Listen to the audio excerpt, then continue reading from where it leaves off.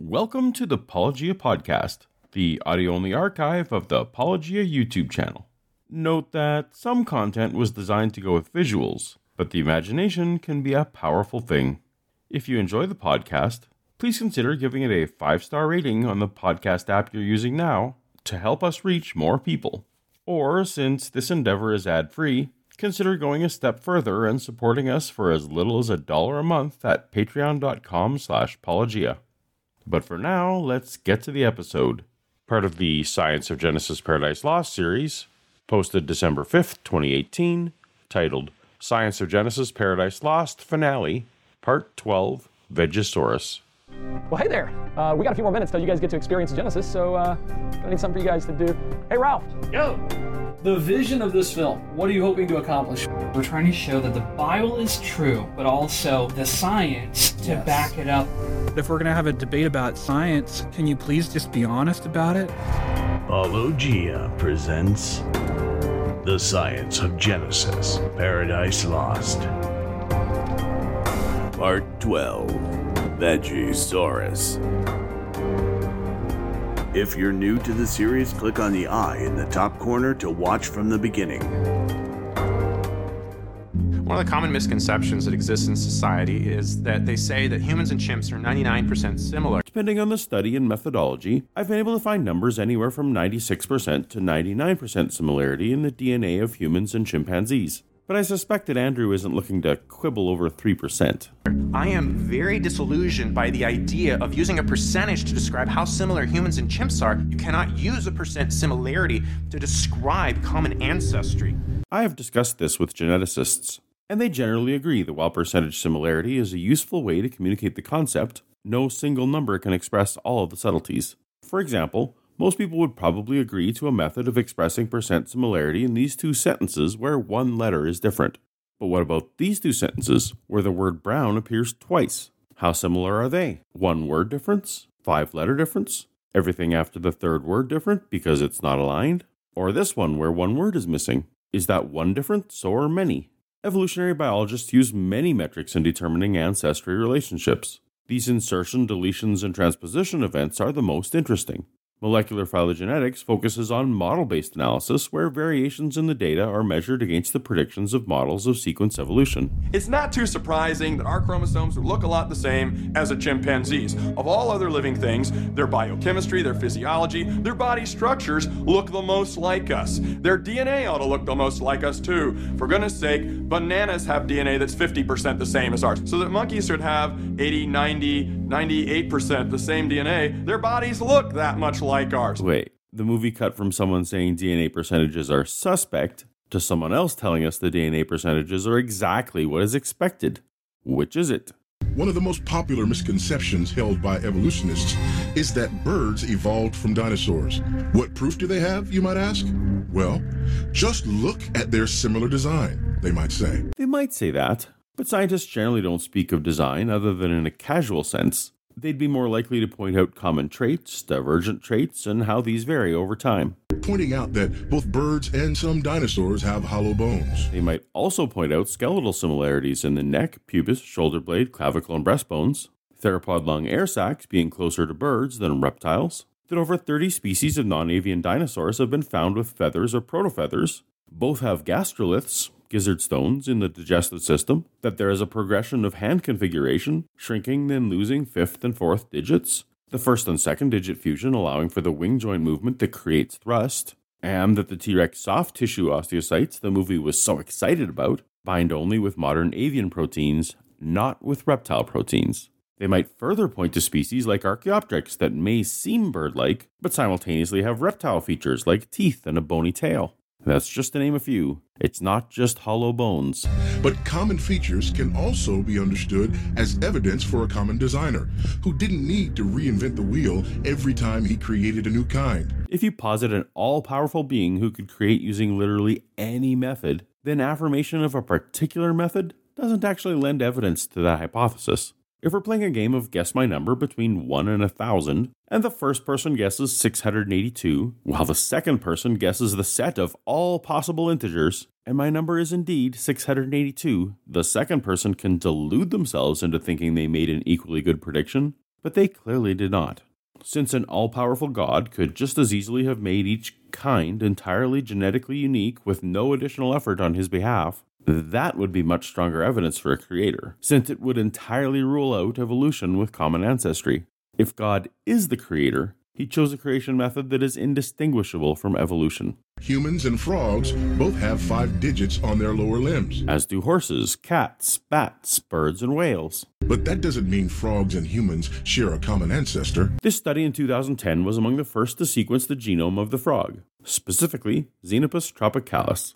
Not only were the similarities between frogs and humans striking, as well as chickens, as happened to be included in the study, they found over 1,700 genes in the frog that matched genes in humans associated with specific diseases such as cancer, asthma, and heart disease. Of course, from an evolutionary perspective, this is easily explained by a common ancestor of the frog and the human having these gene sequences which were then passed along to both lines.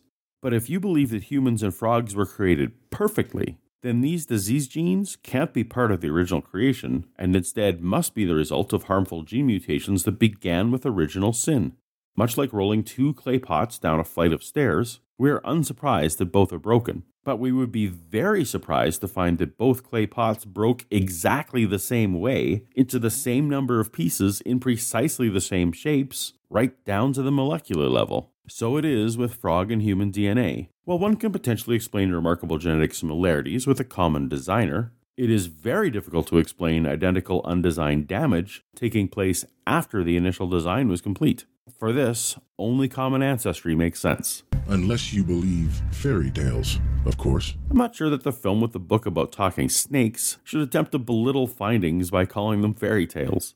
If we're having an honest presentation about science, let's stick to science. God made the world perfect. There was no death or bloodshed according to Genesis 1:29-30. Originally, all the animals were vegetarian and mankind was vegetarian. When being told that all animals were created to be vegetarian, one's mind naturally turns to all the carnivore-specific features found in the animal kingdom. Sharp serrated teeth, speed for the hunt, claws to kill, inability to synthesize essential nutrients on their own, and a physiology that can't digest plant matter. The animation segments of the film gives a tip of the hat to this, depicting a fierce T-Rex stomping toward the camera with its curved, serrated, perfect for killing teeth, lunging toward us in full 3D effect, only to cut away at the last second to said T-Rex pulling a watermelon-like fruit dangling from the branch of a tree.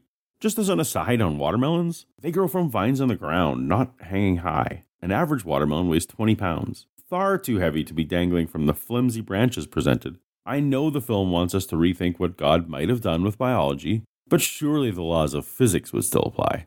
Eric's T-Rex gulps the watermelon down without chewing, making me wonder why it needed an entire mouthful of teeth to merely pluck a fruit that won't fight back. It's not so much that carnivorous features can't work in other situations, but rather that the entire creationist movement argues for perfection in design and purpose, when clearly what is being proposed is that God made creatures designed to eat meat, but had them make do to be vegetarians for a while. This tells me that before God created people, he adapted his animal design in advance to be best suited for life after sin that had not yet occurred. This golden age of the past, reported to us accurately in the Bible, is remembered in the legends of human cultures throughout our history. The reason we call certain stories legends is that they are acknowledged to be fictional, not true, or based on a true story that has become exaggerated over time. Where man and animals grew to be larger and live much longer than we do today. Of course, among the easiest details to exaggerate is size and age. We'll talk later about size, but the claim here of legendary advanced age is not supported by any empirical evidence. As far as we know, human lifespans have only lengthened over the centuries. Scientific discoveries reveal fossil representatives of every major kind of plant and animal that are many times larger than their present-day counterparts. It's not clear to me why larger animals would indicate that animals are closer to perfection. Fossil insects as large as modern dogs. The largest known insects were the Meganeuropsis griffinflies, with up to 27-inch wingspans. The Picurtinensis scorpion is thought to have reached over 2 feet in length, and there are other pretty crazy examples. During the Carboniferous and Permian periods, Earth's air contained 31 to 35% oxygen, as compared to just 21% oxygen in the air today, and the climate is also estimated to have been warmer and moister. Since insects don't have lungs, but rely on air flowing through spherical openings across their bodies for oxygen, their potential size is directly proportional to oxygen in the air. Such giant insects were fine then, but could not survive today. Fossil birds with 25-foot wingspans. Close enough. The largest wingspan of any fossil found is the single specimen we have for Pelagornis sandersi, measuring 24 feet, dating back about 25 million years. And fish as big as our modern whales. The estimated size of the Leadsichthys was once in the 90-foot long range, based on incomplete skeletons, which would have put the fish close to the size of whales. However, newer research since 2013 suggests the adults were probably more like 26 to 50 feet long.